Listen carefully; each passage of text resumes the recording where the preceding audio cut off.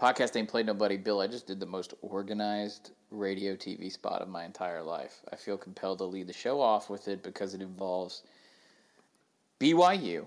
Yeah. It involves Las Vegas. And it also involves the Mountain West. And whether you like it or not, everything that you just told me off the air about what you wanted to do on the show today, I'm going to ignore it. And every time you try and get away from the Mountain West, I'm going to Kathy Bates misery sledgehammer you. All right? I mean, look, I don't have anything against the Mountain West. Apparently you do. I don't like your level of enthusiasm about this at all. It's all a big agenda so that we end up talking about Laramie, Wyoming for 45 minutes, which, fine. But, We can also talk about Fort Collins. Okay. Well, there's a bait and switch going on here, and I'm not buying it.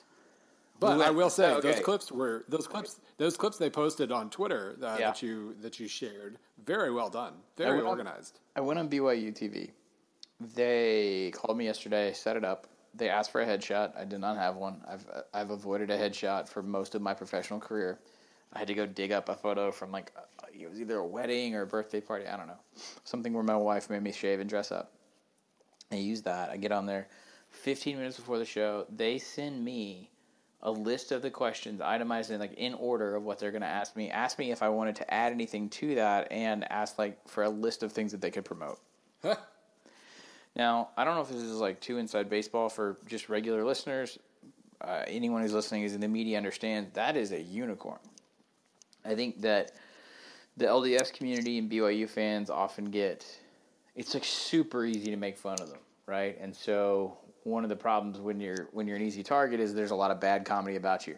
I don't know if organization is a stereotype of someone who's Mormon, but if it is, bully for them. Because that was the most efficient and informative segment I've done, because it just stands in stark contrast to when you might normally hear Bill or myself on your local radio station or some random spot, because it'll be some dude calls you, asks if you can come on, and then you usually, Bill, it's gotten to the point for me where they just say, hey, can you come on and talk football? Which is fine, but you never know what the hell. And then you'll get on there and this is kryptonite for me, it may be a little bit better for you, where they just say hey, tell me about this left tackle for blah, blah, blah. Yeah, I make sure to have my laptop open at all times when I'm doing this so that I can very quickly vamp and pull up information on them. But yeah, I mean, it is. So the closest thing I had to this experience that it sounds like you had today is the first time I did Solid Verbal. I'm not just saying this to kiss ass for our coworkers, but back in whatever that would have been, about 2010-ish probably. They asked me on. They gave their bio. We, affiliated with Sports Illustrated and whatnot. I'm like, all right, sure. I didn't listen to podcasts, or especially sports podcasts. So I went on, and beforehand, it was the same kind of deal. Here are the topics we're going to talk about. And then halfway through it, I realized, holy crap, they actually did research. It was so blatantly noticeable how much more prepared they were than others. And now I feel guilty because they are affiliated with us through SB Nation, and where they are so much more organized than we've ever been. I'm sure that's all time. The irony here is that we're sitting here complaining about these promotional spots that we do to sort of, theoretically promote the brand of SB Nation, our employers. I don't know how many people listening to me in Little Rock are going to stop their car and Google, our website, but theoretically, that's why we do this stuff, or some of us get paid. We're never organized, though. I get mad when I go on these shows and they don't know what they're talking about, or they ask me something that I have no affiliation with. It doesn't happen as much anymore, but I used to get asked about college basketball. I don't know what the heck to say. I've literally I can't. I was in a bar with a friend a week before the NCAA tournament this year and had to look up and see who was in the top 25. They did not know that Gonzaga was a top 10 team this year. So you can imagine how well that segment went. Bill, I wrote a story this week. You proud? Congrats. Good job. Yeah. I know you write 11 a week, but I successfully accomplished some reporting here in April before I go out on paternity leave, with some other projects going on that have sucked away all my time. I wrote a news report with, I think, all anonymous sourcing. So, good for me. About the Pac-12 and about Las Vegas. We mentioned this on the show, I think 3 episodes ago now. Maybe 2? I can't remember. This is how I'm going to lead in. I know you like talking about the UNLV running Rebels. I know you do. Okay? I did not know when this stadium got announced and the Oakland Raiders got moved. I don't know if "got moved" is the right verbiage we should use here. Moved themselves? Yeah, they moved themselves. Uprooted? Right? They got up and announced they were walking away. They GTFO'd. No, because even that, I think, is a connotation of being told to leave. Anyways, they ghosted Oakland. And in the process, UNLV is going from what was described in several different pieces that I read as dusty old Sam Boyd Stadium, which I really like that because it just sounds like an old gunfight would break out, not like a drug gunfight, like a Wild West gunfight, which is much more quaint. Now they're going to be either a partner or a tenant. They haven't really divulged the details of this. In a 1.9 or 1.8, depending on the estimate that you've read, $1 billion stadium. Billion, Bill. I guess that's not that big a deal. You know, you've had small programs, usually starter programs, sometimes not. There's a couple friends in our American Athletic Conference that we cover so much, like Temple, right? They play at the Eagle Stadium. USF plays at the Tampa Stadium. It's not that big a deal, but it is a significant jump up. So as we sit here, we're going to start with UNLV. But first, I want to ask you, are you okay with more games in Vegas? Do you have any issue with more? Do you have any issue with what I actually did the reporting on was the Pac-12 championship game? Santa Clara kind of sucks. Right. And Vegas would give the Pac-12 probably what I think somewhere between what you get in Indianapolis and Atlanta for the SEC and Big Ten Conference championships. I've had to do this before. I'm going to do it again because I still think the majority of our listeners are in SEC country. Don't laugh at Indianapolis. It sells out every year. Yeah. I know it's cold, but the entire city sort of shuts down and revolves around that championship game, and it's super fun, and people like go nuts for it. It's actually a really good time. It's just a very, very, very Midwestern time. So I think Vegas provides the Pac-12 the ability to do that. You have told me stories before, Billiam, about you drove how far for an NCAA tournament game in college? We drove from Columbia to Albuquerque, which was something like 13, 14 hours. Okay. Much longer on the way back when a semi got overturned because of crosswinds. But yes, long way. Okay. I don't know. I mean, I know that the expanse of the Big 12 was significant when your Missouri Tigers were a member. I still don't know if this changes anything in terms of drivability, but put yourself in the shoes of, let's go with like Arizona State or Washington or UCLA. Well, I don't know, whatever.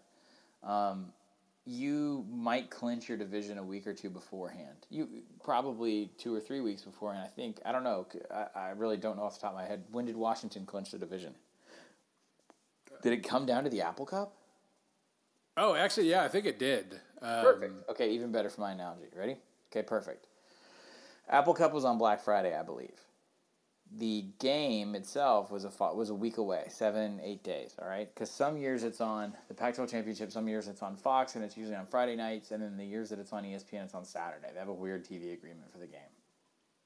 Let's just say you're like a recent graduate of Washington, or maybe like a senior. It's really expensive to fly into the Bay Area, even from Seattle. It's even more expensive to try and find a hotel in the Bay Area for probably 2 nights. It's just not possible to do that on 8 days' notice. Oh, and by the way, these tickets are not cheap. They're probably going to set you back a couple $100 a pop. Also, you're Washington. You're probably looking at going to the playoff, right? Right. If your game now you lose, granted, Washington loses against. Oh man, I'm really bad at college football. Who did they play in the Pac-12 championship? Bill, tell me fast. Colorado. Thank you. You lose to Colorado, you're out. So there's a bit of a gamble there. But I think most people were like, you know what? Let's see what playoff we end up in. I want to go to the playoff game, right? It's been a long, rough road for the Huskies. Vegas solves all those problems. So imagine yourself at Missouri, and you could fly.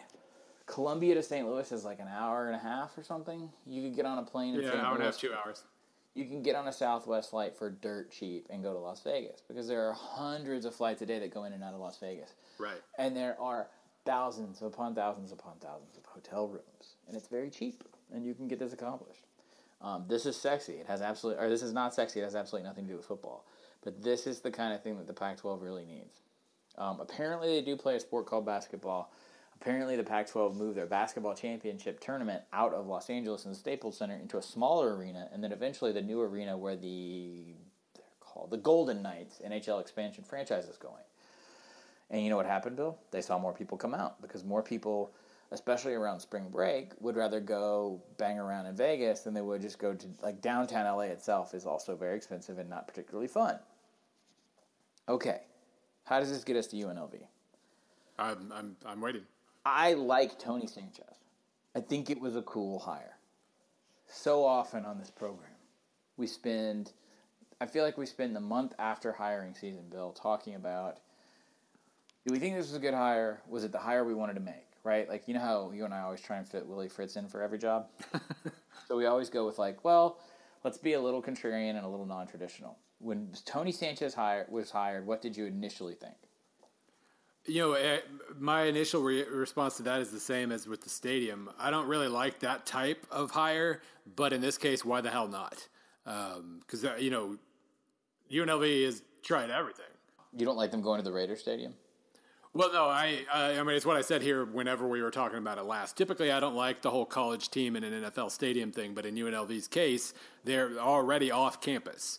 Yes. You know, they're not moving from an on-campus stadium across town. They're already across town. So if you're going to do that, then going to a amazing NFL stadium is absolutely an upgrade than being across town at Sam Boyd. We should mention that Sam Boyd Stadium does not sit on UNLV's campus. It is not like a small, quaint home kind of right. Home stadium. It's like Tulane just built something like that. This is like playing in a bad community college stadium that's also a different direction from your school. I think it's right. Across the other side of town, so to speak. Right. Tony Sanchez, Bishop Gorman. If you don't know what Bishop Gorman is, you probably live, east of Dallas, to say the least. Bishop Gorman was this, is a superpower in recruiting. The Pac-12 goes there. People all across the country go there to recruit.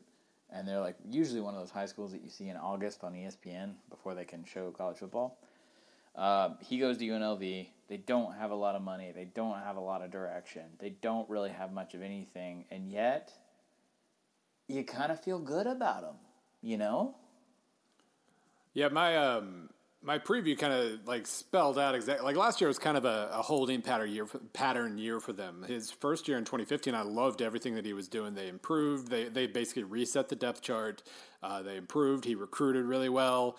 Last year, they basically held steady. They were almost exactly the same team as they were the year before, which at first seems disappointing. And then you look at the injuries they dealt with. I mean, their offense just got obliterated by injury. The receiving core at the end of the year included a backup cornerback and a backup quarterback on their two deep receiver. They were one of those random teams that got absolutely destroyed. So the fact that they did hold steady, you could kind of twist into a bit of a positive. And now they've got all the guys that they had to rely on last year, plus all the guys that got hurt are back.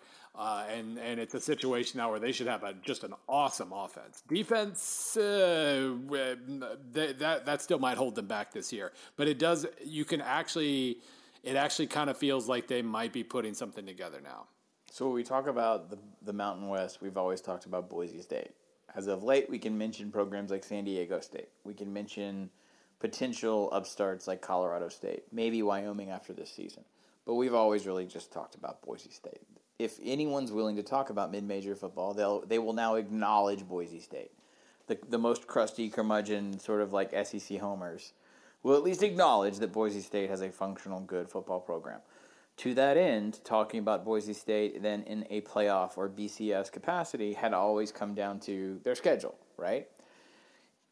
It's been particularly tough the last couple of years. Part of that is the division structure, but I believe you and I had that conversation maybe on the show or maybe off when I was doing a story on BYU or on Boise, where it's just, even had they gone undefeated, if it's a year in which Boise doesn't get a pretty mega opener or one really solid non-conference game, it's really hard to make a case even for a one-loss Boise to be anywhere close to consideration for a big-time bowl. And that's a lot. I mean, the schedule's just been pocked with underperforming teams. Well, we joked about this Mountain West thing for a couple weeks on the show, but this is a conference that's not performing as well as it needs to outside of the top 2-3 programs. It's it drops off significantly quickly. Yeah, and Boise State obviously has been its own worst enemy too by laying a couple of eggs each year. They've lost to Air Force 3 straight years now, which is kind of funny. Weird deal. Yeah, but I mean, yeah, I think, the way I find myself talking about the Mountain West here is the same way I was talking about the Conference USA, just in terms of like good hires. They seem to have made more this last round of hires than they did the one before. Rolovich was a massive. When Rolovich got hired, I wasn't real sure about him at all at Hawaii. But I mean, he could not have proved more last year. He's your Twitter buddy now. That's right. He's my Twitter buddy. He could not have proved more that he's an upgrade over Chow from before. But then, like Fresno State, well, at worst, Jeff Tedford will make them more competent. I don't know what his ceiling is, but he's going to recruit pretty well, and they'll be a more competent team. Like the player development that I was kind of discovering when I was writing the Fresno State preview a while back was kind of nightmarish for DeRuyter. But Tedford will make them competent. New Mexico obviously has been slowly. They might be hitting their ceiling pretty soon, but they've been building under Bob Davie. They're better than they were 2-3 years ago. San Jose State, I kind of love now that I read more about the hire they made. Brennan. They're basically going for their PJ Fleck. He's just this energetic dude who's going to recruit like crazy and love everything real hard and hope that that's enough. I don't know if it'll be enough, but I like some of the assistant hires he made. I think he'll – I don't know. I like that they took the risk they did at least. When I was doing my Athlon work a while back, I had to write up like a little sidebar thing about the Mountain West for like other Mountain West coaches talk or whatever, and someone described him as, well, he's a peninsula guy. And I was like, what? What the hell? What? A peninsula guy. The peninsula around the Bay Area. Oh. That's like a culture. I was completely unaware of this. And I was like, okay, cool, all right. Y'all are doing, you got your own little fiefdoms out there, I guess, whatever. But his enthusiasm is that, I mean, I don't remember, like, Mike McCartney having any kind of rah-rah dynamic. I remember zero. Oh, McIntyre. McIntyre, sorry. Not McCarthy, sorry. Mac didn't have, I mean, did he have any press? I mean, they were winning, but it's kind of very akin. Well, they won so quickly. Like, he got overshadowed because he suddenly started succeeding in year 3, right as Utah State was succeeding even more. And so he was kind of even second fiddle in the old whack. But I mean, yeah, like that, he's just an energy guy, and we'll see. That can backfire majorly if you're not organized. But again, I mean, if you're San Jose State, why the hell not? Why not take a risk and do something a little interesting like that? But no, I mean, but anyway, bottom line is I think the coaching situations at a lot of Mountain West schools are much, much, much better than they were 3-4 years ago. And that's how you improve. That's how you rebound as a conference. And in Boise's case, that's how your strength of schedule improves. Now they just got to figure out how not to fall asleep a couple times a year. Very, very good point. I really like the Mountain West, not just because I like Wyoming. I feel like the Mountain West, really, to me, is the other AAC. I do. I don't know if they're going to be able to put it together. So if the world blows up in like 2020 something when the Big 12 eats itself and then there's like a fallout type situation and we all have to go to war somewhere around like Amarillo.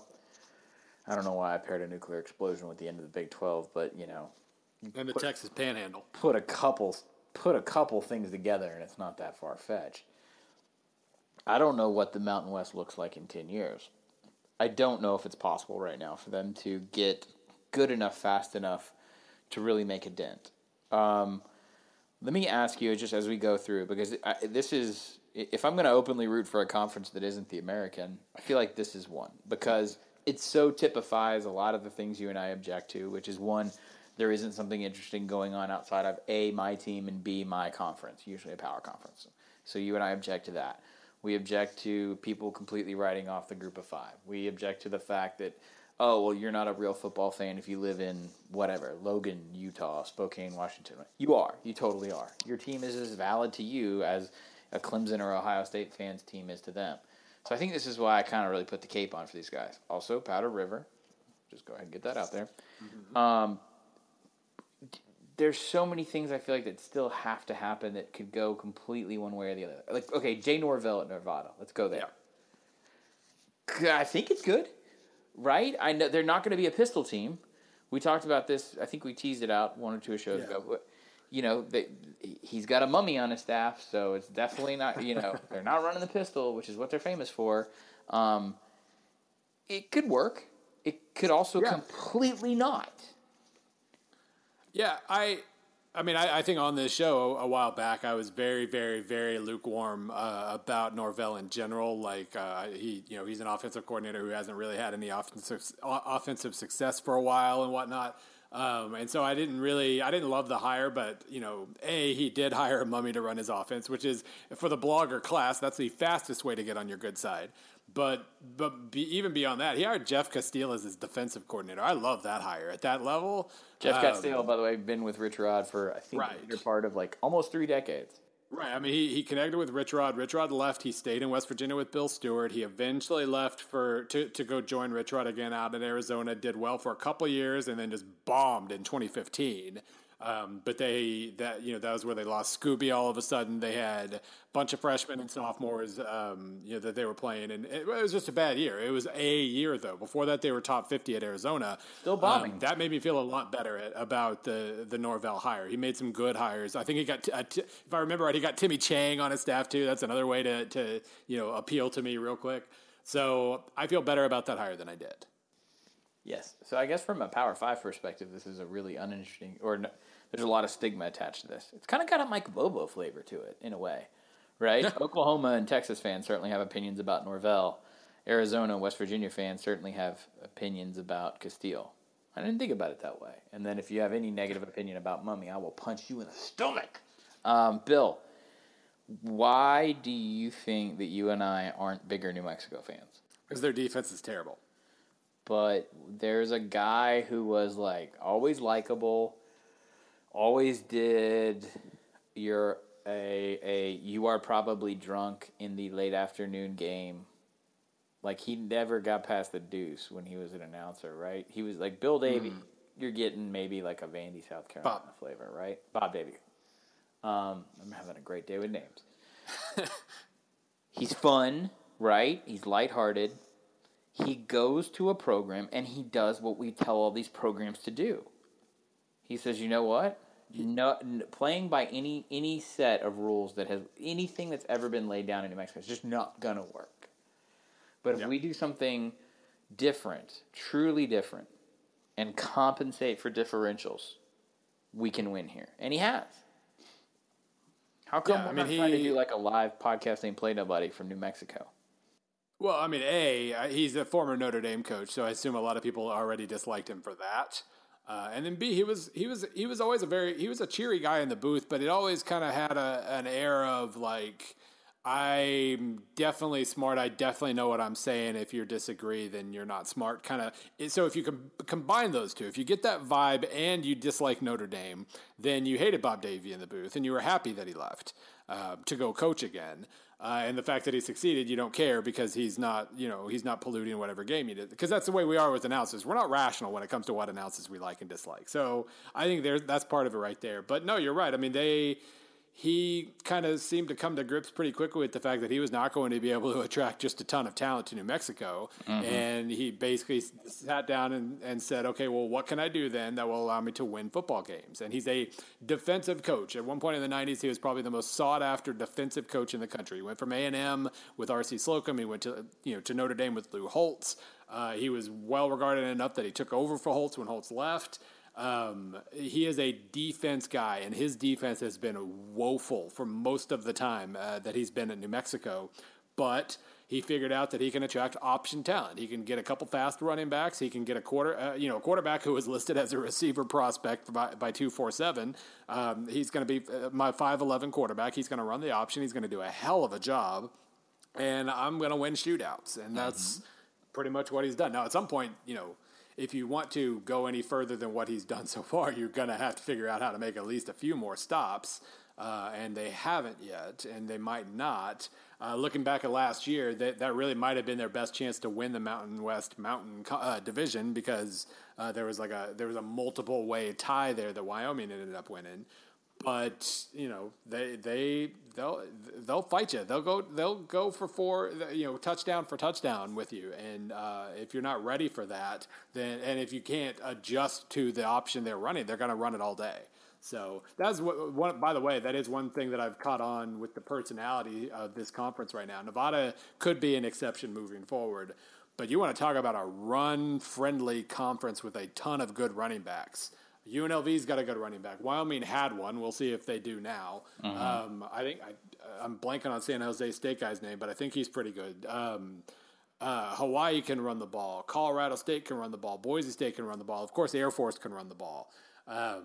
This is a conference full of run-heavy, high-quality run offenses. So, what happened? That's a personality. What happened? What do you mean? What happened? Can we build out some sort of larger idea that attention shifted to the passing game, and why is that in vogue in the Mountain West? I'm curious. Well, I mean, you'd have to, with Hawaii and some of those teams, you'd have to, you have to ask them. But obviously, Air Force does it for a specific reason, and New Mexico. Okay, well, yeah, let's throw out Air Force and New Mexico first. But to hear you say that, it kind of rings a little bell. Only that. So conventional logic has been for the last, going on 2 decades, Bill, that if you don't have an offensive line and you don't have premier talent, you're going to throw into space to spread people out, right? That's what we said, starting 2 decades ago when that trend started. And that was gospel in a place like the Mountain West, where you weren't going to have the big, interior offensive linemen to be able to push and run the ball. You weren't going to have quarterbacks capable of making pro throws. We're going to throw to a spot. We're going to put you in space and neutralize you. That was the logic for years. And now you're looking around, and this feels almost like it's completely gone the other way. I'm just curious, again, not related to Air Force in New Mexico who are doing an obvious thing. I'm just curious why. Well, the pistol probably had a little bit to do with that, that it emerged from the Mountain West, and obviously Kaepernick and those big running backs did a really, really nice job for a while, and then, what's his name, Fajardo, after Kaepernick, also did well at Nevada. That's probably how they started going down that road, and again, they're now reversing field probably, but that's something. San Diego State, I just think, does it because they have a good defense and a limited passing game, so they lean real super heavy on the run. I don't think that was any sort of major trend thing. I think that was just what happened. Otherwise, I don't know. Maybe it's just easier to attract California or Texas running backs to your school when you're out in the middle of nowhere. But Wyoming was an extension of the spread, because their quarterback has a really nice arm but can also run, and so that helped to free up their running back a little bit. Utah State's another team. They ran out of spread. That's what he was doing at North Dakota State.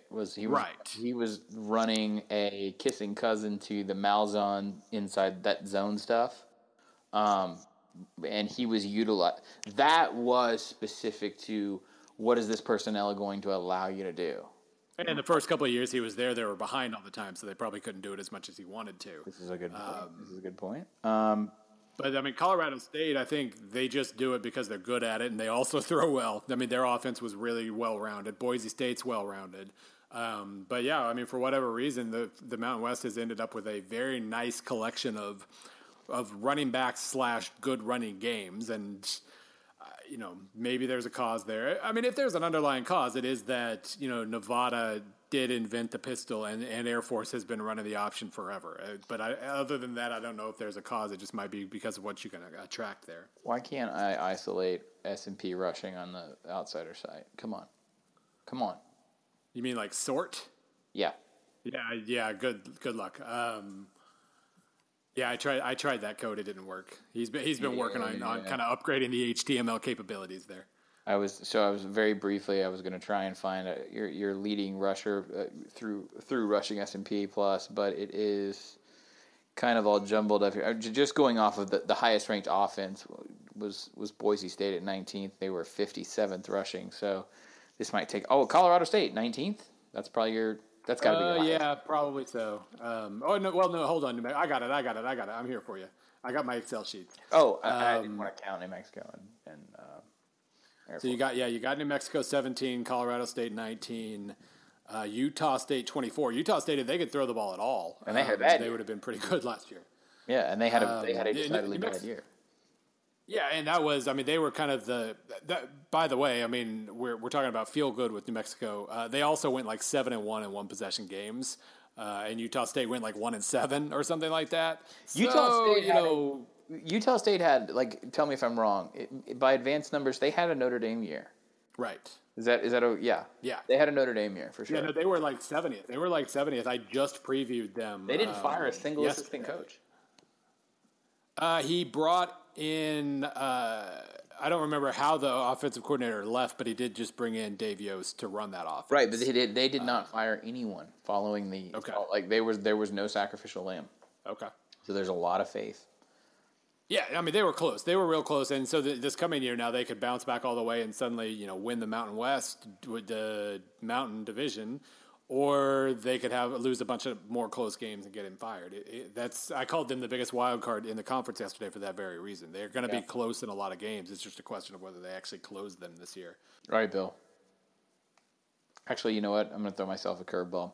Hypothetically, if we were to isolate this next segment, let's just say you're a Georgia fan or you're an SEC fan and you know the name Mike Bobo. And it usually involves the meme of run the ball, Bobo, or what are you doing, Bobo, and then just various other sundry profanities, Bobo. Okay?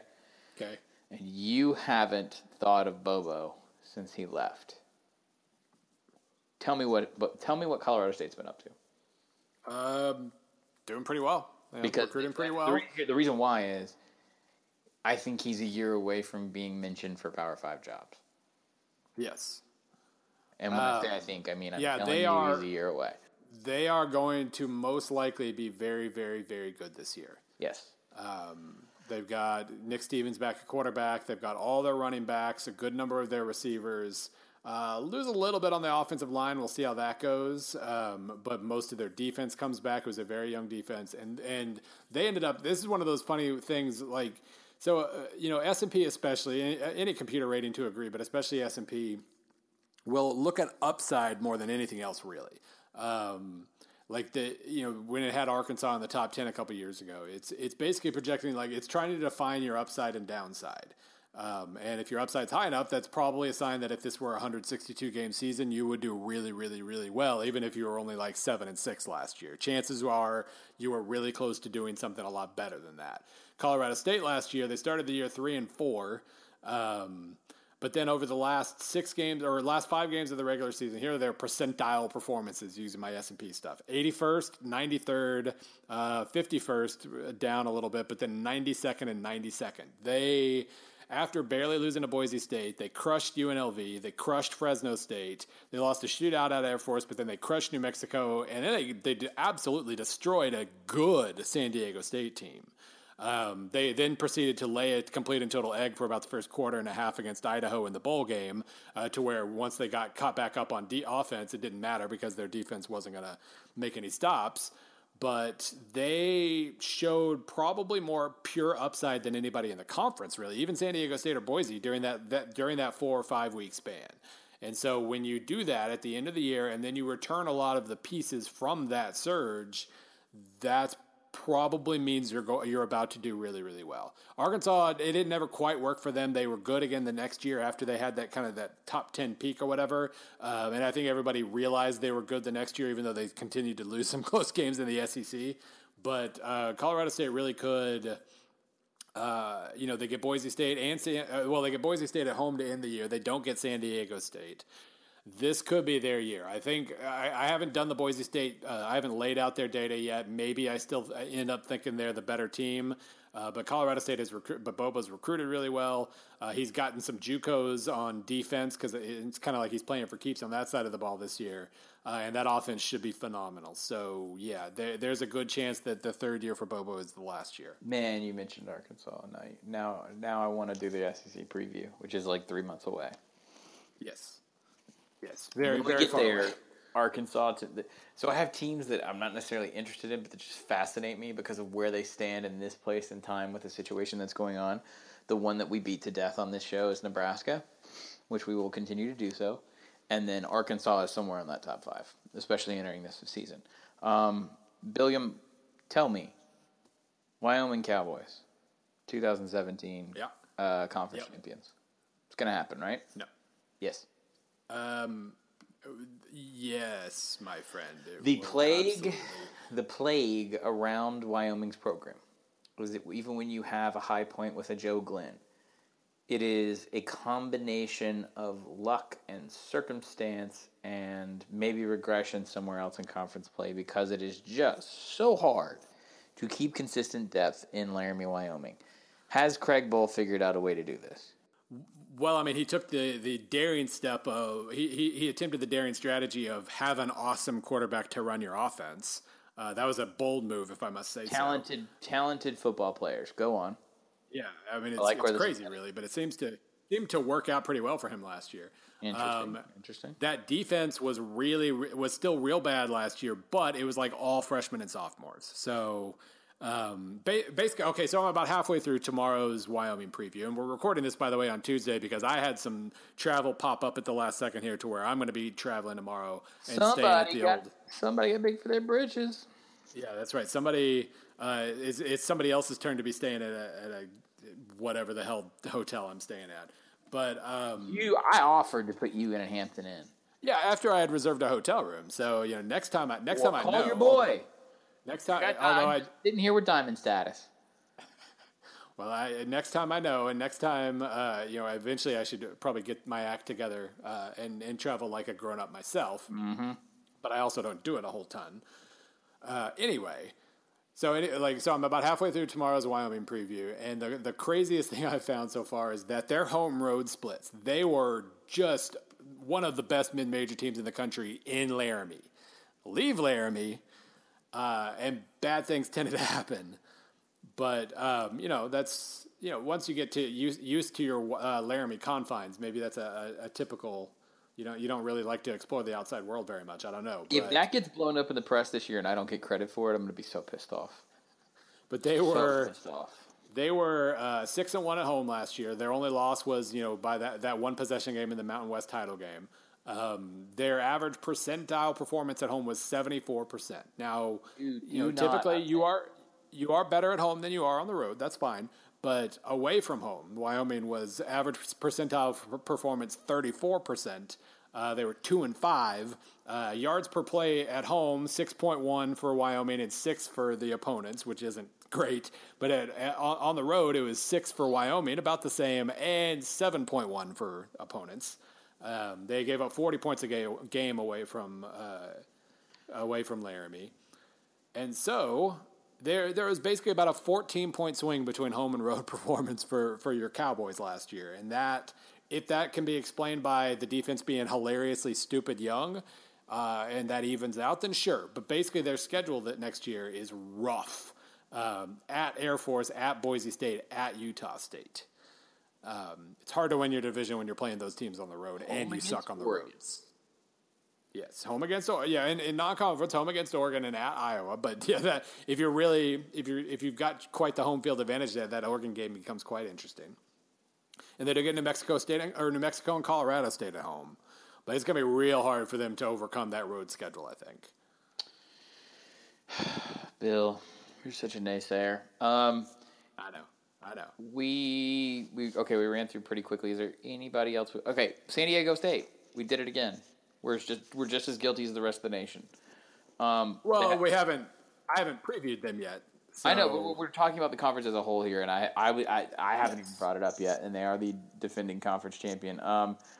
Pumphrey's gone. He was the sideshow attraction. You might catch it on Twitter, see a highlight of it. So too does go their dominance. That's not a sentence, but whatever. Just run with it.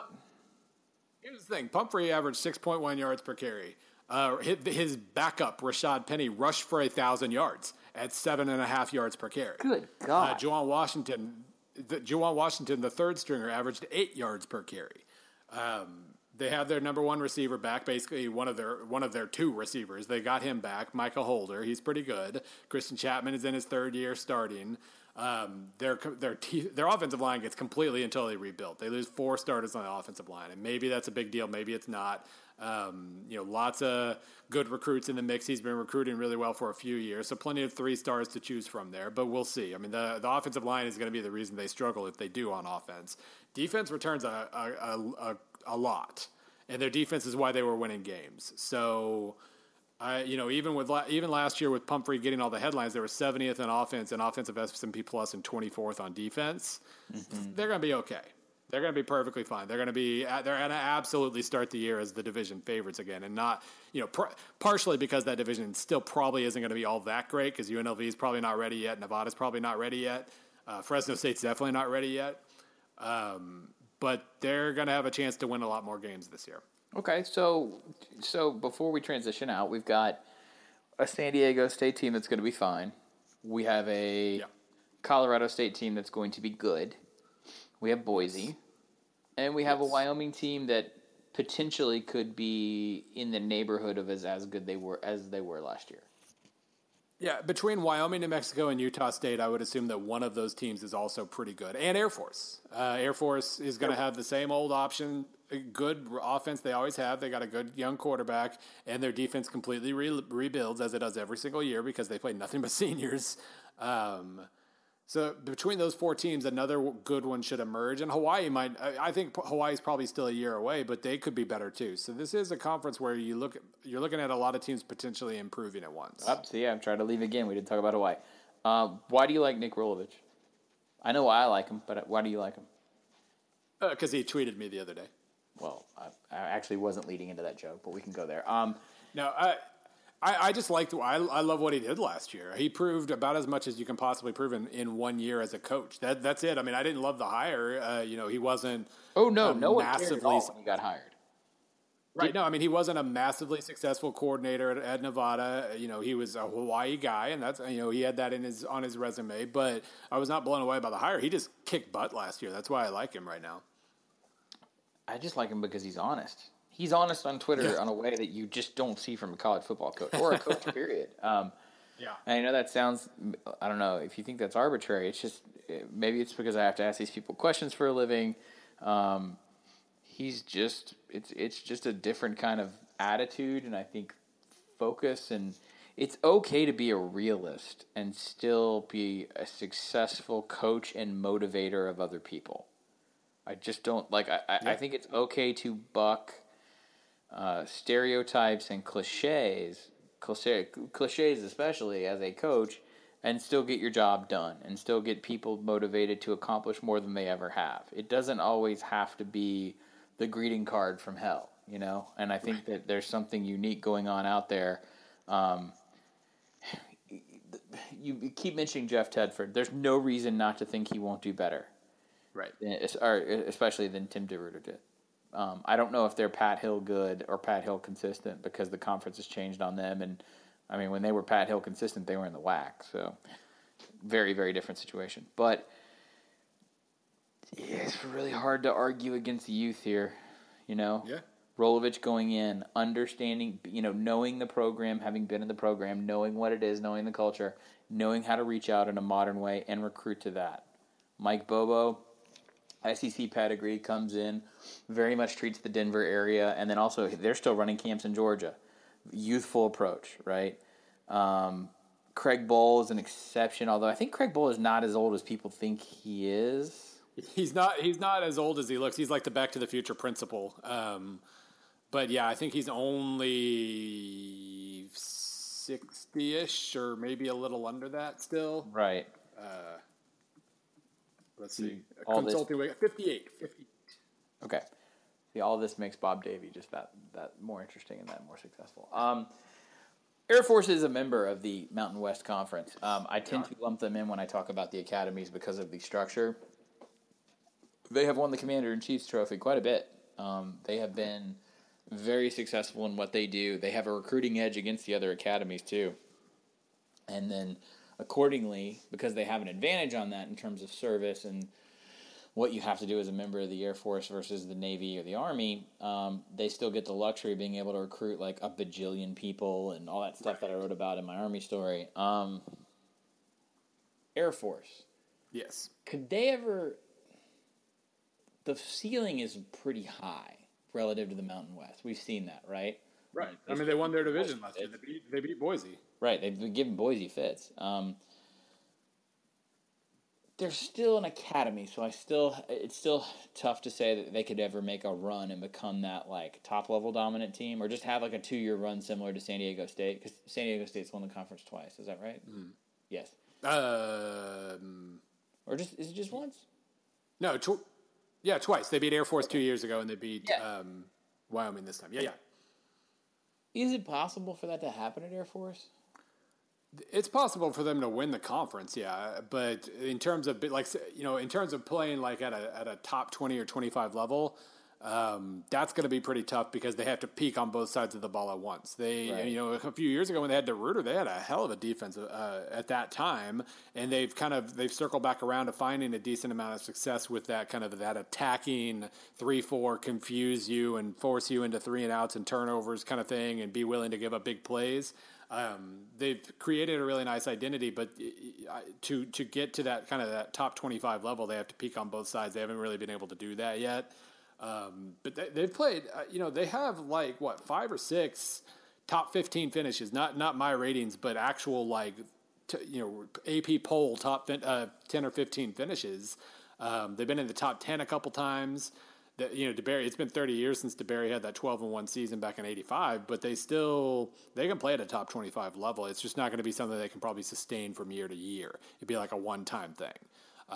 But they won their division, and that alone shows that they can win their conference at least once. Yeah, they could be Navy-ish. How about that? Right. Okay. All right. Just curious. It's a great conference. I really do like it. What's funny is we've said this about the last 2 conferences I've previewed now, and so now the next one on the list when I'm done is the American. I didn't say that about the MAC. Sorry, that was Conference USA. Sorry, two conferences ago. I just think the Conference USA is very interesting. I fundamentally like the Mountain West. Like it's a macrocosm of why I like Wyoming so much. It's a place people write off. Sometimes individual cultures that people write off, and I guess to an extent, there you can throw BYU in there. For whatever reason, they get relegated or made fun of or ignored, and it's they can put together really interesting things in college football, and I think they make college football I think they don't get enough credit for what they add to the stew. Is that fair to say? Hell, Bill, for 3 years, the year that Kaepernick and Russell Wilson were both contending for, was it 12? Yeah. And then, it was 2012. When zone read was at its peak in the NFL, the pistol was at the heart of all of that. Right. People couldn't stop talking about what had gone on, and the pistol is born in Nevada. So... And the spread, Tiller at Wyoming, and even the pass-happy BYU teams and all that, they've been kind of standard bearers for offensive innovation for a while out west. And, that was the WAC and the Mountain West, and now BYU's an independent, so it's a little blurry there. But just generally speaking, this is a conference full of teams that has innovated pretty well through the years. And I know I told, Utah State had they were not great last year, but I used to tell people when I would get on these, this was before the show existed, and maybe the show exists just as a function for me not to do this with drunk SEC fans when I'm also drinking, is look, you want to watch a fun football game? Do you want to watch a game where you don't have to be subjected to Florida's offense? Watch a Utah State game, because it's going to be fun. You watch the way they play USC, it's going to be fun. And that still holds true. I just think they had a bad year. Chances are, if you pay attention to, we were just talking about this at work. This is slightly off topic, but the bad Friday night games that we get exposed to right now, they are bad, right? It's usually the not great AAC matchups, or it's just for whatever reason we just when's a good Friday night banger hasn't happened in a while. Utah beat USC on a Friday night last year. That's the only thing I can think of. And before I don't count Black Friday. To me, that's different. Holiday. Yeah, no, that's different. That's just an extended Saturday.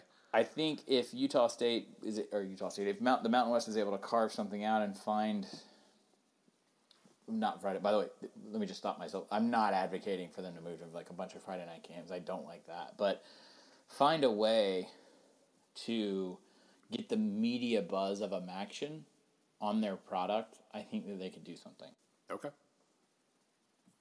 Why don't you share my enthusiasm for the Mountain West? No, I was neither kind of enthusiastic or pessimistic about that. I was like, okay, we'll go with it. You could absolutely be right. That was not cynical at all. Do we really have You don't believe me? You don't believe me, do you? No, I don't. Do we have the American next? Yes, American is next, and I'm it'll be kind of prepared for that. It'll be interesting because I mean I did not emerge from Mac previews thinking, oh man, this is an up and coming conference or anything like that. But I felt that way about Conference USA and Mountain West to some degree, and so now taking the deep dives on these AAC teams, I'm kind of curious what I end up thinking. Just looking at the list of teams, UCF's on the rise. Tulsa, has risen or is rising. Tulane probably needs another year, but Temple should be solid. SMU should rise. USF should be good. Navy should be, Navy. Memphis should be solid. Houston should be still solid. I think Memphis is going to be better than solid. Quite possibly, yeah. But anyway, that would basically be 3 out of 5 mid-major conferences where I get the vibe that teams are doing more improving than regressing, and I don't. Maybe that's just me. Maybe that's like whatever they used to make fun of Digger Phelps about, where he said like everybody's in, or whoever that was on the college basketball game day when I'm just saying everybody's doing well, everybody's improving, and maybe that's just me. But the only school right now in the AAC, and we'll get to questions in a second, that I could look at and go, man, things don't look like they're promising. Even this is a bit of a stretch, but I would say Eastern Carolina. East Carolina has a lot to prove. UConn has a lot to prove. Cincinnati, we'll see. He's recruiting pretty well, so maybe they end up doing just fine. Yeah, I would definitely say. Well, I would just throw Cincinnati into like a Fresno State-ish sort of situation. Like, no, they're not going to be good in 2017. But I just went up there and we're running something. It'll probably be up when I'm out. But I mean, he's Luke Fickell. It's a really smart.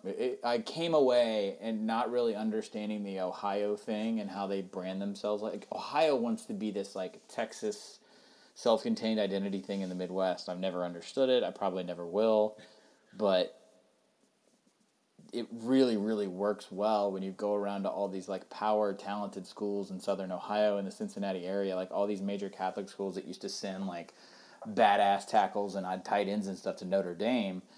And he's the guy from Ohio State, and he's in so many ways more accessible than Urban. Like they're going to build something great there relative to what they are. I don't think it's going to be in 2017. Having watched them scrimmage, they've got work to do. But I don't know, like ECU, UConn. I mean, UConn just hired their best coach in school history, I guess. Hired him back. I mean, technically, yeah. Tulsa's really pointsy. They lost their quarterback. Very pointsy. I mean, God, this is so embarrassing that we're caping this hard, but I just can't think of a team that I'm like, well, I'm really worried about them in the AAC. So I've got a way to segue into reader questions in general. I just looked. I don't think we got an email on this, but we got a lot of tweets because we have a wheelhouse, and that wheelhouse includes Middle Tennessee's athletic director or whoever it is saying that the group of 5 conferences are going to have to realign to be more geographically friendly if they want to survive. And so that, of course, got us a lot of tweets at the very least, because that's what we're supposed to talk about, and we need to talk about it. Middle Tennessee needs to realign themselves into finding people who will pay tickets for their football games. Sorry. So now there's the logical, realistic part, and then there's me going into my G5 Champions League random crazy ideas. Really calm about this. So first, I will say that I am turning on the AAC because I want them to fail so that they have to so that they have to be a part of my G5 Champions League. Oh Jesus. Everybody in the football conference needs to underachieve, and then like UConn needs to keep underachieving in basketball, and Wichita State needs to bomb in basketball, just so they come back to the pack so they can listen to me. But all right, do you gonna pitch this out? Well, I mean, it's pretty. I think I might have before. I don't remember what I've pitched on the show and what I haven't. But things that are the real easy concept here is that each G5 conference sends its top 2 teams into basically a battle royal of the top 5 G5 teams, top 10 G5 teams, basically all in one conference, where the winner of that conference then goes to it gets the G5 bowl slot, or if we ever have an 8-team college football playoff where they get an auto bid, that's how they would determine the auto bid for that. Yeah. And I mean, you think about just, and again, we'll get to the realistic stuff in a minute, but you think about a conference then that would include, from last year, Temple and Temple and Navy, if you're just going division champions. You get your Western Michigan and maybe your Toledo or Ohio from the MAC. You get... this is a region, by the way. Keep going. I was surprised that you were staying this regionalized. Well, you then, depending on whether you're doing division champions or not, you get like a San Diego State and a Wyoming, or San Diego State and Boise State from the Mountain West. Yeah, and out of it. You get an Appalachian State and an Arkansas State from the Sun Belt. Basically, you're creating a conference where the worst team is like in the 70s or 80s in an S&P type of rating system, which is really not that much different than a power conference.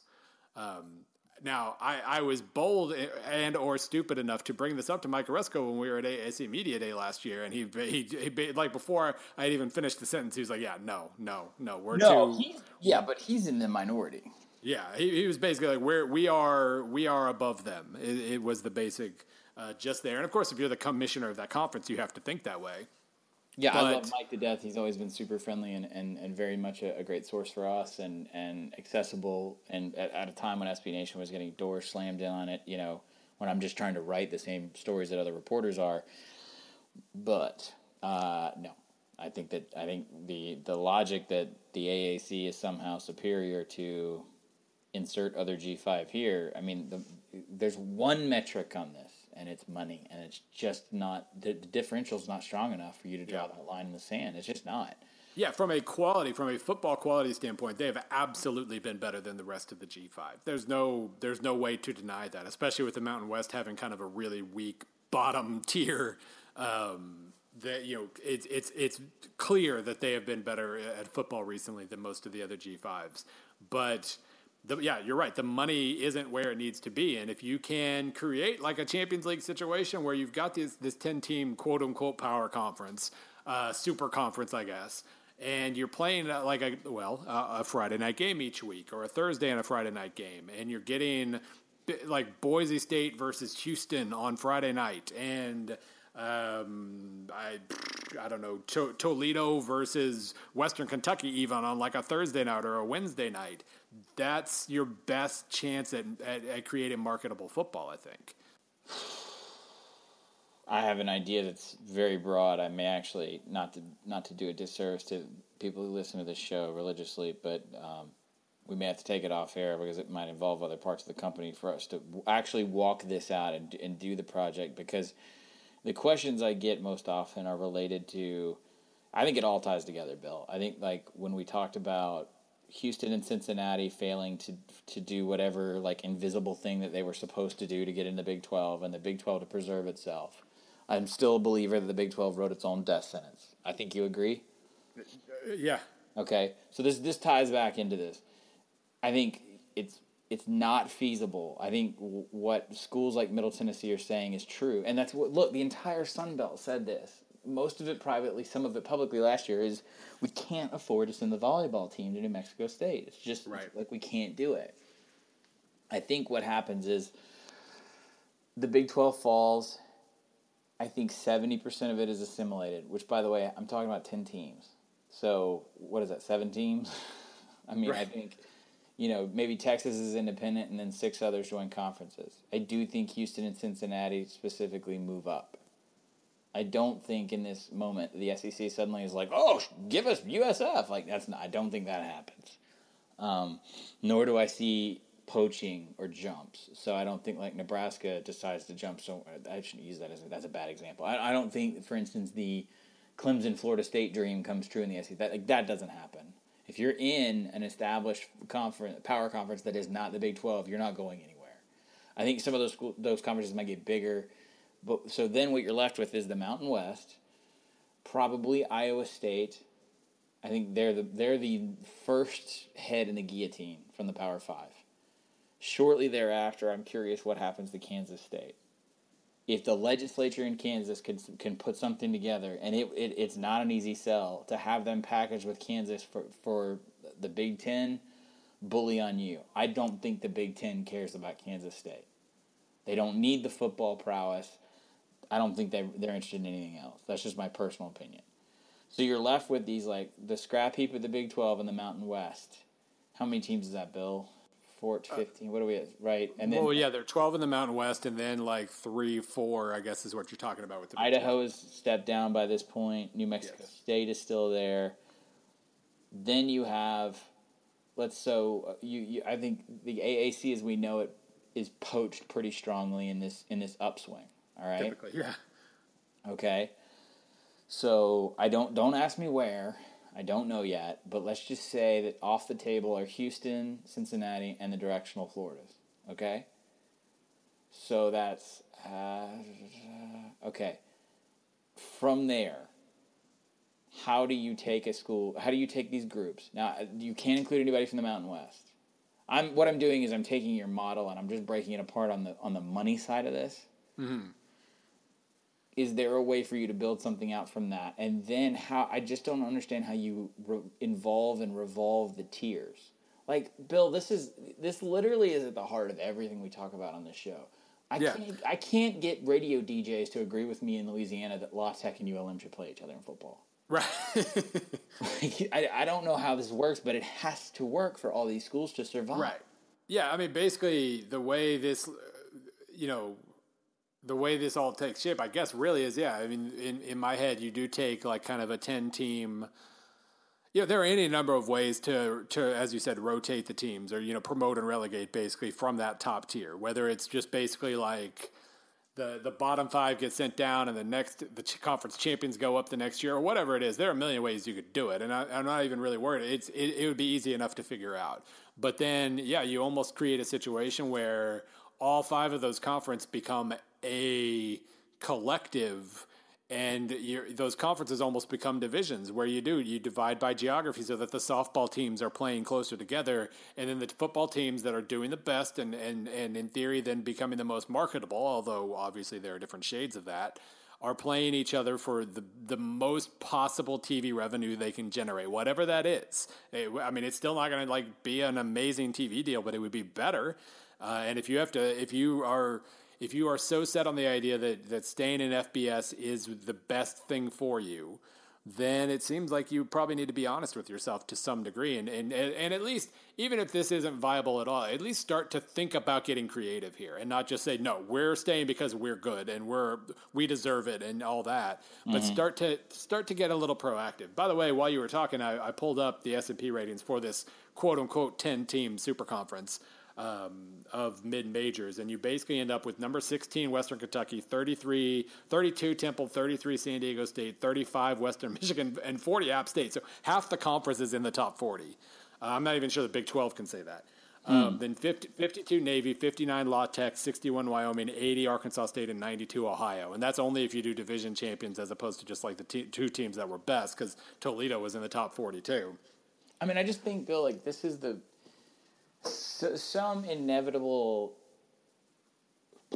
I have no other way of saying this, and I usually do a good job on the show, but I'm going to give you the 15-second scrub warning if you have the kids. Which, by the way, I listen to a lot of podcasts. I should shout out the ones I now understand the whole profanity because I'm driving around with a toddler all the time. Get over your shit. Like, Southern Mississippi, Louisiana Tech, Louisiana Monroe are all conjoined together. Louisiana Lafayette and Tulane. That's half a division. Not only that, you're talking about, and then you compare that in with a Texas directional if you want. I don't know if you're talking about if you're talking about North Texas, maybe you add on with that with I-20, and then you tag on, like, I think Houston's gone in this scenario, so let's tag Texas State, okay? Get over your shit is the only way I can say this. You have to do the same thing where App State and Charlotte and ECU all figure out that you're only hurting yourself here, right? I think it's been really smart that USA looked up at UAB and said, let's put together a series where people are going to be interested in drive and we're going to create something with this, right? Western Kentucky and Middle Tennessee have been pretty good about that as well. ETSU is coming on. That needs to be, you need to involve ETSU and NTSU. By the way, ETSU is in Johnson City, Tennessee, which is east of Knoxville, if you don't know. Oh, okay. That is east. Yeah, that is very east. It's a really pretty town. So the inevitable stuff has to happen, and you have to get over the old stuff. I don't know how else to say it. If you're SMU, play UNT. I don't care. I know all about it. Okay, I married up. I know what classism is like. I understand that, but just do it. If you want to survive in football, I think you're going to have to. UNT and Tulsa, they should play. I'm just pulling this. I'm closing my eyes and looking at a map of the United States. Okay, Georgia Southern has great historic rivalries with like App State. They used to have it with Furman when they were FCS. They need to not only play Georgia State, they need to play FIU. They need to play FAU. It just makes sense. They need to play. I don't know if, like I said earlier, that USF and UCF are off the table in this scenario, but if they're not, Statesboro is closer to Florida than it is to most of the major population areas of North Georgia. That needs to happen. So we can go on and on about this bill. I don't mean to like proselytize and get on the pulpit about this, but I know you can book this in 6 or 7 different interesting ways, right? And our fans can too. But the bottom line is there's so much dumb surrounding this. And a little of it is how we got here, that I just don't know if we can fix it by thinking the way that we always have. Like, we're gonna get to a point where we preview Sunbelt and CUSA and have to figure out, like, why are they a different thing? Like, what is the difference? You're going to sit here and tell me that the difference between Louisiana Tech and ULM is what? Or you're going to tell me why it was so prudent for Western Kentucky to leave the Sun Belt for Conference USA? Is it? I'm asking. In the time that you've been talking, I've been redrawing all the conferences. It's, kind of what I do. You can easily bunch together, say, if we're just talking about suck it up in general, then and New Mexico State is staying at the FBS level. New Mexico State's now in the Mountain West. But you can easily put together Louisiana and Texas mid-majors to produce a 12-team conference that is Houston, Louisiana Tech, North Texas, Rice, SMU, Texas State, Tulane, Tulsa, Oklahoma schools too, I guess, UTEP, UTSA, UL Lafayette, and UL Monroe. UTEP's probably the only outlier there. Right. Yeah, they should maybe – actually, they can go to the Mountain West with New Mexico State. Yeah, I think UTEP in the Mountain West makes a ton of sense. So now you've got 14 in the Mountain West. This conference now has 11 teams, and you can easily add whoever, a South Alabama or a Memphis or somebody semi-close if you want to, or just have 11 teams.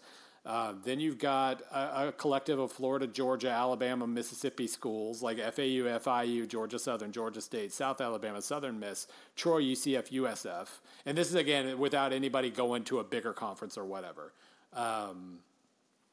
So you got that. You've got a little collective of Virginia, North Carolina schools in Appalachian State, Charlotte, ECU, and ODU. Navy's not far away from that.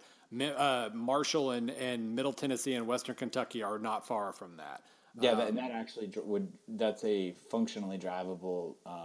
NTSU and Western kind of have a thing, so that works. One of those put Arkansas State last year. Put Arkansas State in there with Tulsa and that Louisiana Texas collective. There you go. There's 12 teams right there.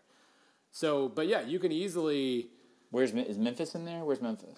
Memphis, I kind of bunched them for now with Middle Tennessee, Marshall, Cincy, and Western Kentucky. They could go into that Carolina group where you have them and Appalachian State and Charlotte and ECU and ODU. It doesn't work as well once you get out of the South, but you can still figure out little clusters where your softball teams aren't traveling as far as often. Bill, what we're doing is we're writing the War and Peace of Podcast Ain't Played Nobody. That's right. On the fly, by the way. Completely and totally on the fly. It's on the fly right now, but I'm going to tell you something. We're going to come back to this because now the inevitable has occurred, and people are asking the same questions we have for years, like, hey, what is the difference between the Sun Belt and the CUSA? And they're going to have to figure out a reality. We do need to get into questions. Yes, you have to travel and we need to get. There were some really good ones in the thread from last week. Yeah, all right, well, we have to start in the thread because we've asked you guys. Yes. As always, by the way, you know what we didn't do this week? We didn't have a show intro. Whatever. Yeah, we never claimed to be good at this. No, eventually we're going to build more structure, but one day, I don't know. As soon as Vox Media gets around to telling us if we're getting new audio stuff or the logo I asked for last year, which, by the way, I'll go ahead and spoil it. If you've been listening to us from the beginning, I asked you guys to send in the sentimental numbers, the scores. It's going to be incorporated into our logo. We just haven't had it made yet. Where do you want to start in the comment section? Please, by the way, if you want to ask us a question, you can email us, you can tweet us at SBN_BillC at 38 Godfrey, but the best way to do it is to go to the Podcast Ain't Played Nobody page on SBNation.com, sign up for a user account. It takes 2 seconds. And then just post in the comments because Bill and I are trying to frequent those comments, ask some questions we can answer some questions that we can on the fly. Ask them too. But you guys these have been really good. Yeah, I know. Like this is lovely. I got two of them to start with. One of them is vague, and then the other one's specific. First of all, a lot of people in the comments and on Twitter and email all recommended when I talked about the dog freaking out during storms last week. They all recommended the Thunder shirt. We do have a Thunder shirt. It works in that she can't jump. It limits her mobility. She can still dig, and it doesn't really calm her down. It supposedly has something to do with putting pressure on the chest when you wrap it around the way that you do. Yes. Doesn't really. Maybe it does calm her down, but it doesn't calm her down enough to keep her from like scratching on the 5-year-old's door. I do appreciate it though. I love you guys. You got a lot of people sent advice, and it was advice that we've taken, but I still love it. And so then. Moving on, the first one I want to, because this is I am in the mood for segues. Putek, Puhctek on the thread said, since we're apparently still talking about the death of the Big 12, Bill and Godfrey, tomorrow you're named co-athletic directors of Iowa State. Knowing the relegation is likely on the horizon, what do you do? Wow, I know. Question. Give the username a shout out one more time while I stall and think about this. Puhctek. I'm going to say it's Putek, even though that might not be right. My answer is this isn't. There's no long-term plan if you're Iowa State right now. Your only chance of really doing anything, the only thing you can really control in this matter, other than doing the crappy hire a PR firm and crap on all your neighbors kind of thing. Don't do that. The only thing you have that's in your control from a performance standpoint is get really good, as good as you can possibly get at football as soon as you can do it. So if that means investing a little more than you otherwise would have, maybe it's worth that. Increasing whether that means hiring new coaches. I like Matt Campbell. I'd probably keep him, but make that recruiting budget as big as you can possibly get it. Raise money as hard as you can. And, honestly, one thing the Big 12 has not been good at, and I realize why, they really haven't been good at looking long-term for any of this. And as we've talked about many times, that's been proven a lot in the whole let's not bring Houston on because it might in the short term hurt our Houston recruiting while in the long term dooming our conference. You gotta look short term in the way you're spending money, and you gotta look long term in terms of goals. And your only goal if you're Iowa State right now is stay up. And however things shake down, you have to make yourself as attractive as possible, and that means being good at football. Here's what I do. I'm going to go against the flow on this. I try and save it. You're born into a particular family. I know they were a Big 8 school, so it's not like there was no life before the Big 12. But there may very well be no life after it. So I think the first thing you do is before you try and start figuring out your audition process is you don't hire any other coach, or you don't hire any other fundraiser. What you hire is someone who can navigate the politics of the state of Texas, where this thing has lived and ultimately died for so many years. And you get in there and you rally the schools. First off, you need to fundamentally change your opinion of places like Cincinnati and Houston. Yeah. or wherever it may. Maybe, well, you know what? Maybe there was a consensus inside one of those rooms that said it. Let's go into Florida, Central Florida and South Florida. I don't care. It doesn't really matter about the candidate schools. But you go in and you try your damnedest to create a structure in which the Big 12 lives past the next decade. That's what you do. Now, if we're saying fait accompli, then you need to start looking at things that don't change. And if you build something in a stadium, that doesn't change. If you redo an arena, that doesn't change. You start finding things that you can monetize, things that are, Iowa State is more than just a really weird, fun to watch Big 12 football program. They're very good at basketball. They're very good at wrestling. Yeah. Start finding things that you can connect to in that way. And also, I'd dump a ton of money into academics if I were you, because if you're going to, you are the unlikeliest candidate on the board right now to survive this, okay? Accordingly, academics could save your ass. I don't think so, because you give absolutely nothing in the way of television DMA exposure. Now, is television exposure something that matters in the next 10 years? It might not. We're looking at television, like the whole reason television, household, market, all that crap exists is because of cable. And I don't know if you've looked over on the other side of that wall lately, but it's completely on fire too. Okay? So when Bill and I do finally sit down, put pen to paper digitally and create the doomsday and reclamation scenario, Fallout college football, I don't know if television market becomes as important as everyone says it is right now. By the way, you got so lucky, Rutgers. Holy shit. So, number one, you lobby to survive. Number two, you invest in things that can't change. Football coaches can change. Facilities can't change. And academics can't change. That's my answer. Okay. So really, if we're co-athletic directors, we just completely differed from each other. And that means stalemate, and that means we're doing nothing, and we're getting relegated. Oh, we're co-athletic directors. We talk. I don't know. Yeah, we'd figure it out. We get along. We'll be all right. We'll argue it out. Disruptive coaches, guys. You mentioned in the podcast how the few really purposefully disruptive coaches were pariahs in the profession. Who were the coaches? How were they disruptive? And how were they punished or policed by other coaches in response to their attempts to disrupt how college football coaching occurred? Yeah. So thank you, Jim Clary, by the way. His username is Virginia Jim. I don't want to spend too much time on this because we've touched on it so many other times. Hal Mumme, number 1. Mike Leach, number 2, which is 1A. Disruptive coaches come in different kinds and different flavors. In his way, Schembechler is disruptive. I'm trying to think of a more modern analog to that. I think with disruptive coaches, you can even use the establishment as its own disruptor, because Urban Meyer coming into the Big Ten is something anytime I ask anybody a question about the Big Ten, it always goes back to, once Meyer got to Columbus. And so adopting that philosophy, all of the SEC ethos in recruiting and how you spend money and how you build a staff out, that was extremely disruptive to the Big Ten and continues to be so.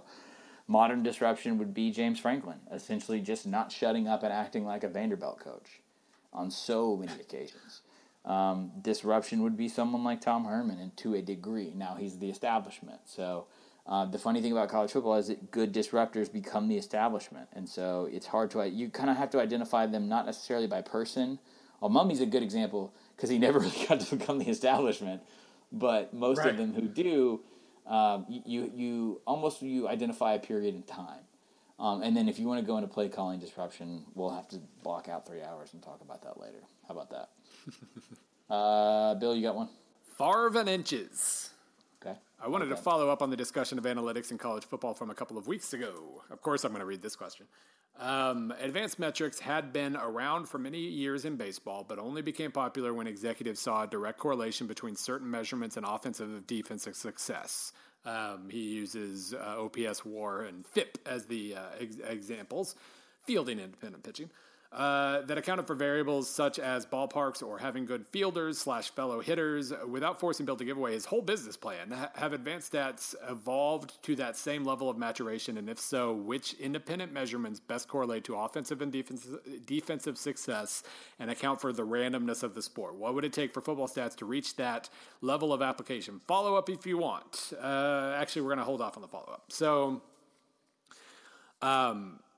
it is a lot of the success of analytics. I for whatever reason, I decided to go back and reread Moneyball a couple of weeks ago, and it's a lot of.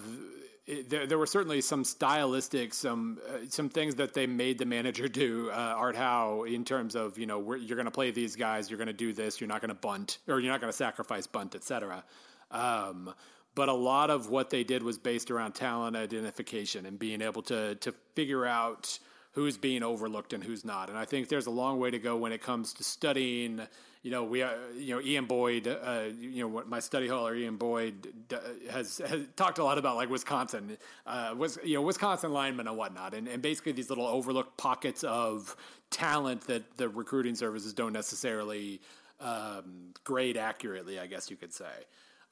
There is that, and based on where you're coaching, I think you can certainly get away. Like if you play to a certain style, then you'll be able to more adequately recruit for that style. Maybe that's going back to the Bob Davie thing that we were talking about earlier.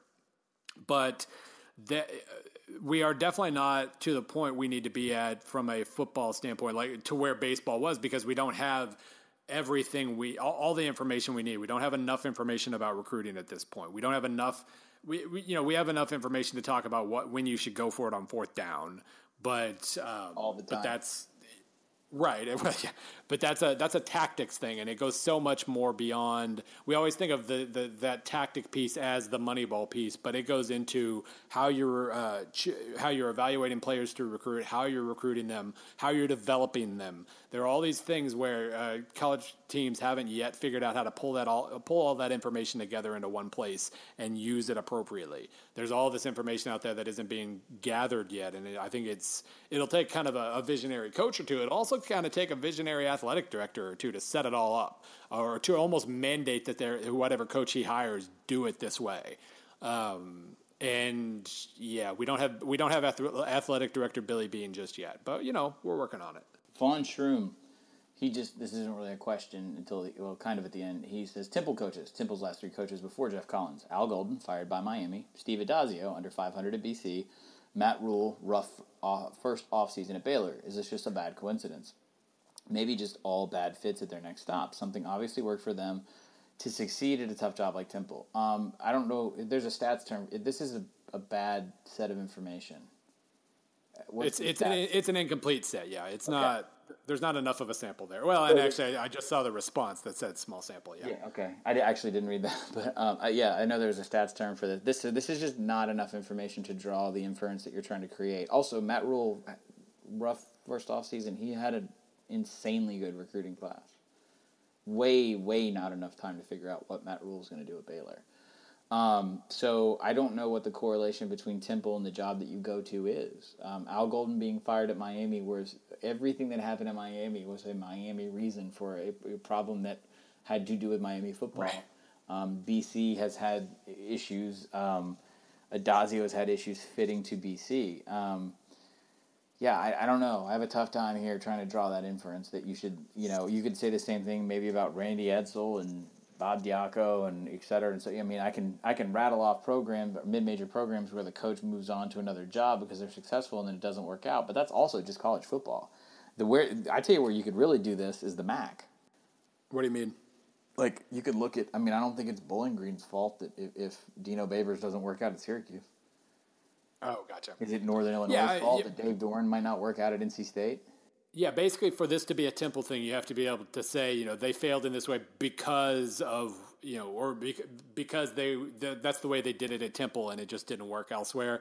Al Golden really did. He made a lot of Miami-specific decisions about how to recruit and relations and all this stuff that just didn't work for him, but it was nothing you could say he learned it at Temple and it just didn't work. Addazio really wasn't at Temple very long enough to get much temple on him before moving on to another job. And then Rule, because I'm a well actualier, and I am, by the way, raising a massive well actualier in the 5-year-old.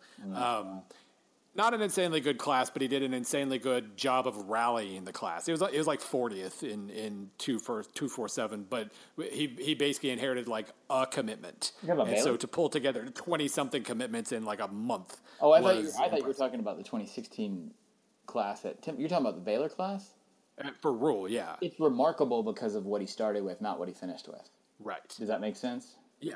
I mean, it was 40th. He'll need to do better than that moving forward. But the fact that he was even able to do that was something. Yeah. So, no, you don't. Yeah, to me, what Matt Rule did has nothing to do with where they rank on 247 or Scout or whatever. It's the distance between the 2 points. And the distance is even greater versus, hey, they had, what did you say, one verbal left? Something, it was either 0 or 1. That isn't even the point. The point is talking to folks and everyone talking about that job and then going, oh, this Yankee from Pennsylvania is going to come down here? Like, right. It was the distance in perception that dude traveled in 2 months is remarkable. It is. And there's also the simple fact. Great. And by the way, still super fascinated to see what he thinks is going to work on offense. Yeah. Super fascinating. This one, I got one. Or do you want? No? Yes? We're still. I was just going to say, and also Steve Adazio and Matt Rule could not possibly be more different. Cool. So, the only thing they have in common is that they're Temple guys. User 11235, I think that is actually an auto-generated username. He said, "What's the word among coaching circles about MSU?" He's talking about Michigan State. So I can just feel this one real fast. Obviously, we'll do Michigan State when we get to the Big Ten preview. Specifically, the word in coaching circles is that they overachieved in a space between a vacuum that existed where there was an elite group of Big Ten schools and not just an Ohio State. They overachieved in a lot of ways because they were very well coached. They had great coordinators like Pat Narduzzi, and I do think Mark D'Antonio is extremely he is fit for what Michigan State wants to do. This is, by the way, I'm just going to kind of isolate what's happened this offseason with the sex assault scandal because we don't really know yet how far back that goes or what the impact will be going forward. Now, the user number didn't ask me to prognosticate Michigan State, but the consensus in the Big Ten is that they overachieved in a vacuum. During that time, they failed because they did not become better at recruiting elite talent. So you are always going to have an extremely well-coached, knowledgeable staff, a roster that's coached by a knowledgeable staff that is very disciplined and does all the fundamental things extremely well, which is like super boring and cliche, but that's what Michigan State was there for a couple of years. They did not step in, and I had someone tell me this from Michigan specifically, while Michigan was transitioning from Hoke into what Harbaugh is at this moment, not even last year where the recruiting camps were going on, but even up until this point, they have not tried to compete at that level. I don't know if they think they shouldn't. I don't know if D'Antonio wants to do that. But when I ask people about Michigan State, regardless of what happened last year in terms of they took some L's, man. They took a lot of L's. And I'll probably let you try and explain that. They haven't brought themselves to the level that they were playing at as a program in the last couple of years. Yeah, I mean, they were... When you are always leaning on, a few good, really high caliber, like 4 or 5 star guys, but mostly the diamond in the rough types, the 3 stars that you can coach up to be 4 stars. That leaves you vulnerable to a single bad class kind of screwing you up. Certainly that's something that Missouri's had to deal with over the last couple of years. A single bad class or a couple within a short period of time where the diamonds, where they don't turn out to be diamonds, basically. Or you have to kick a bunch of guys off or academics or whatever. You rely on those 3-star guys to provide the depth you need to have. And if suddenly you're looking at a situation where you're having to play a bunch of redshirt freshmen and sophomores, it's going to hurt you because your sophomores and freshmen are 3 stars as opposed to 4 and 5 like out of Michigan. And so just purely from that standpoint, Michigan State lost a bunch of difference makers and they replaced them with great guys. They lost a bunch of difference makers, replaced them with great guys. This last time around, they replaced them with guys who weren't quite as good. And they were juniors and seniors, which maybe ends up being a good thing because probably means they stink again this year or at least aren't as good as they're used to. but they can get the freshmen and sophomores from a couple of pretty decent recruiting classes. Maybe those guys are the next difference makers down the line. But basically, you combine that, just that general approach of constantly having to find guys who overachieve with losing a bunch of assistants or one in particular, I guess. It does. You're just more vulnerable to ups and downs when you're Michigan State instead of Michigan. I don't know. I haven't formed a long-term opinion on Michigan State yet. Whether they're ever, whether last year was the new norm or whether it's just a cycle that they'll fight through. Yeah. But it's harder. It's just always going to be harder. Also, the Big Ten's getting better, and it's going to be harder for everyone that is in Ohio State. And you know what? Yes, well, yeah. If you're in the Big Ten East and yeah, it's going to be.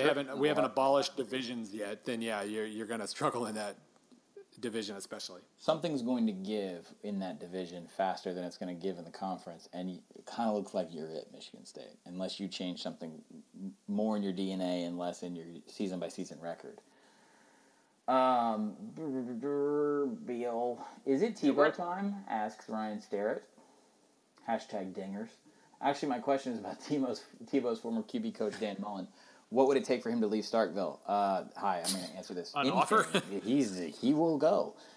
He was a name that always came up in coaching searches similar to Gundy at Oklahoma State. Hi, this is Godfrey again. He would go too back in there, but he never really seemed to want to leave.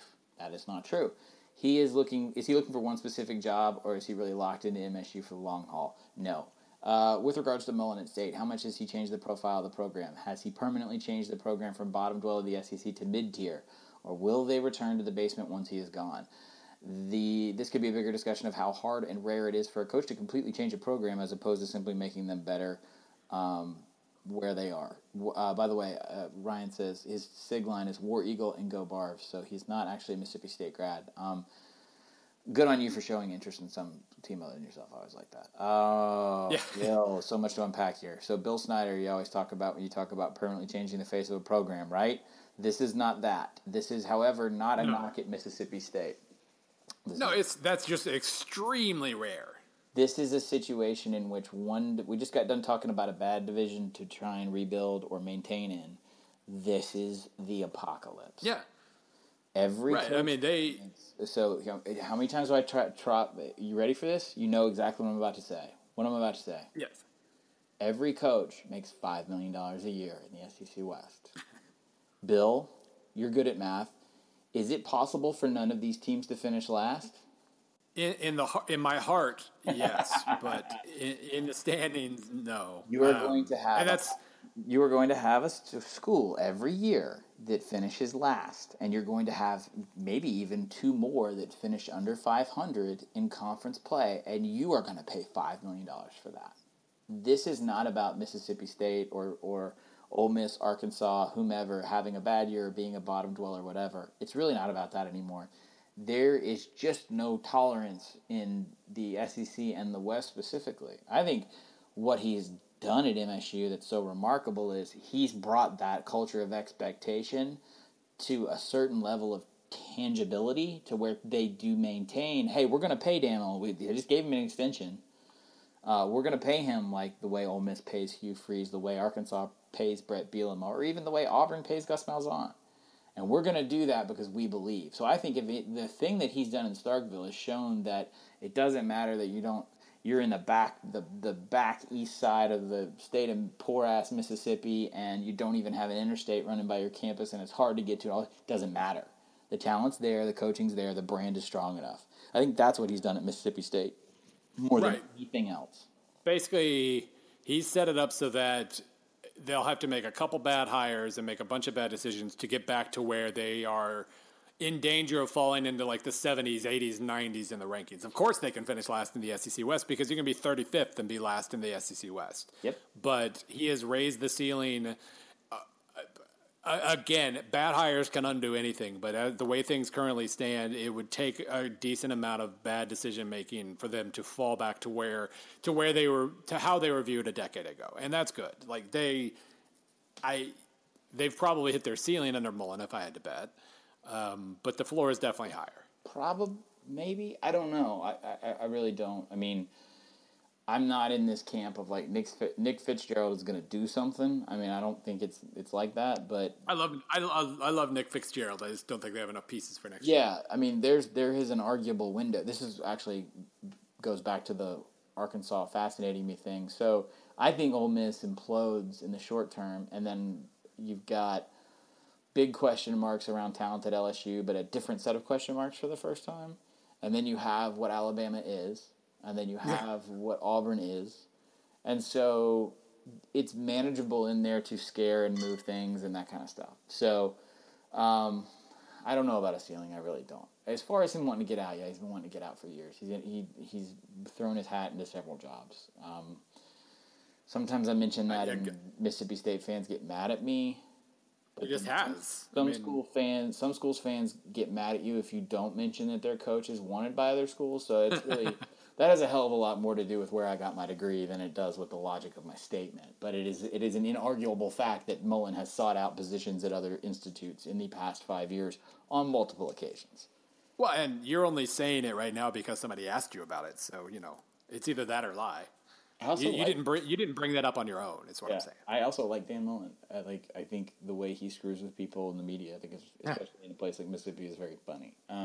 Bill, you get the next one. Mike Riley. This is from Derek A. Mike Riley gets a Sean Mannion equivalent at Nebraska. If he gets a quarterback to the level of a Mannion or his best Oregon State quarterback, whoever that is, where would the offense rank and could they win the Big Ten? Thanks. Enjoy the podcast.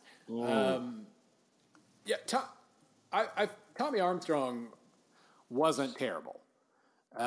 He wasn't great, but he wasn't awful. He wasn't the reason. Well, okay, let's put it this way. Last year, Nebraska ranked 42nd in passing S&P Plus, which isn't high enough, but it's 42nd, 90th in rushing. They just don't have enough pieces, and it would take more than a good quarterback to do. Now, I mean, if you get like Josh Allen type, Wyoming, we just talked about how that was transformative. If you get an awesome quarterback, sure, maybe, but I mean, a Sean Mannion level quarterback would make you a top 40 offense. And I'm assuming they probably want better than that. And that is brass on the Titanic. The challenge for me now is going to answer questions about Nebraska and not talk about the 40,000 foot inevitability. That viewpoint of just this was not a good hire. I think Mike Riley is an outstanding human being and a good coach. I do not know why he's in Lincoln, Nebraska. The end. I don't know what else to say. I mean, and my only response to that is it's the picking your next, dating somebody opposite of your ex. And that was like their entire search criteria. Give me the opposite of Bo Pelini. Mike Riley's really super nice and he'll charm everybody. Boom, sold. All right, Bill, you haven't done the AAC preview yet and you haven't done the Big Ten preview yet. I need an answer from you off the top of your head as fast as possible. How many games does Nebraska win this year? 7. Okay, that's X. All right. How many games does Central Florida win this year? 8. Okay. I didn't know where you're going, but now I know where you're going. X is I'll less than Y, right? X is less than Y, correct.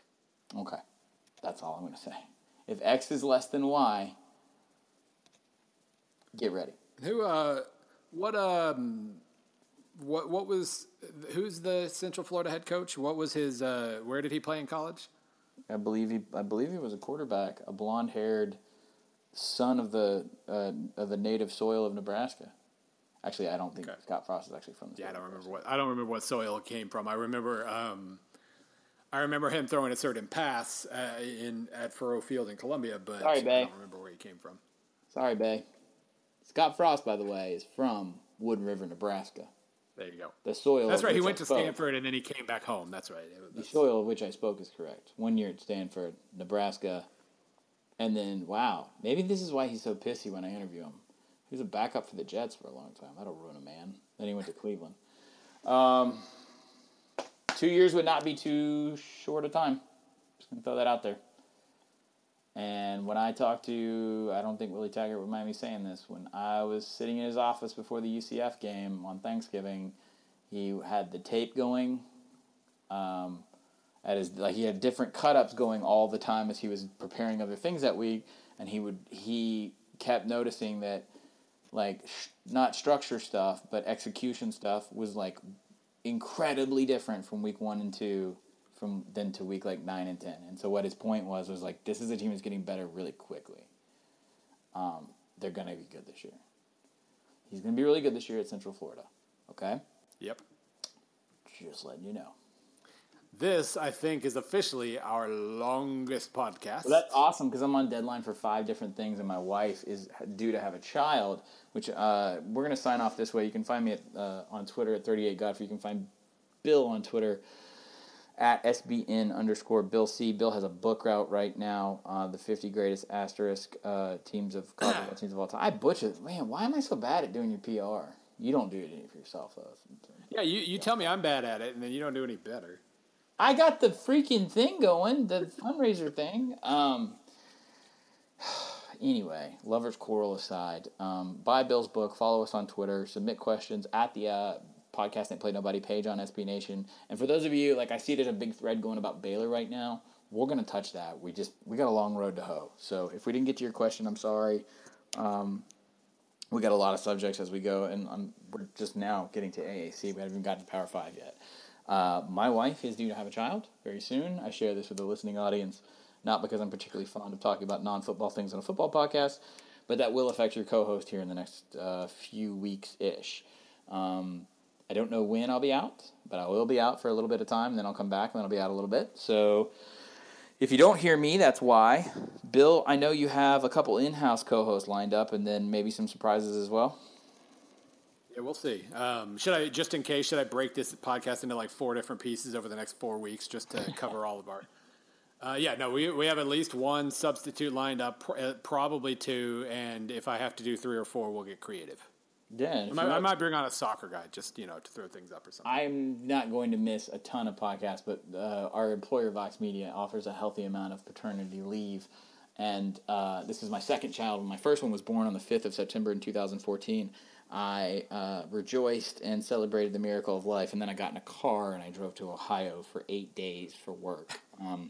So that's been brought up to me a couple times. So I will be utilizing the SB Nation or the Vox Media Paternity Leave program this time, so I don't get divorced.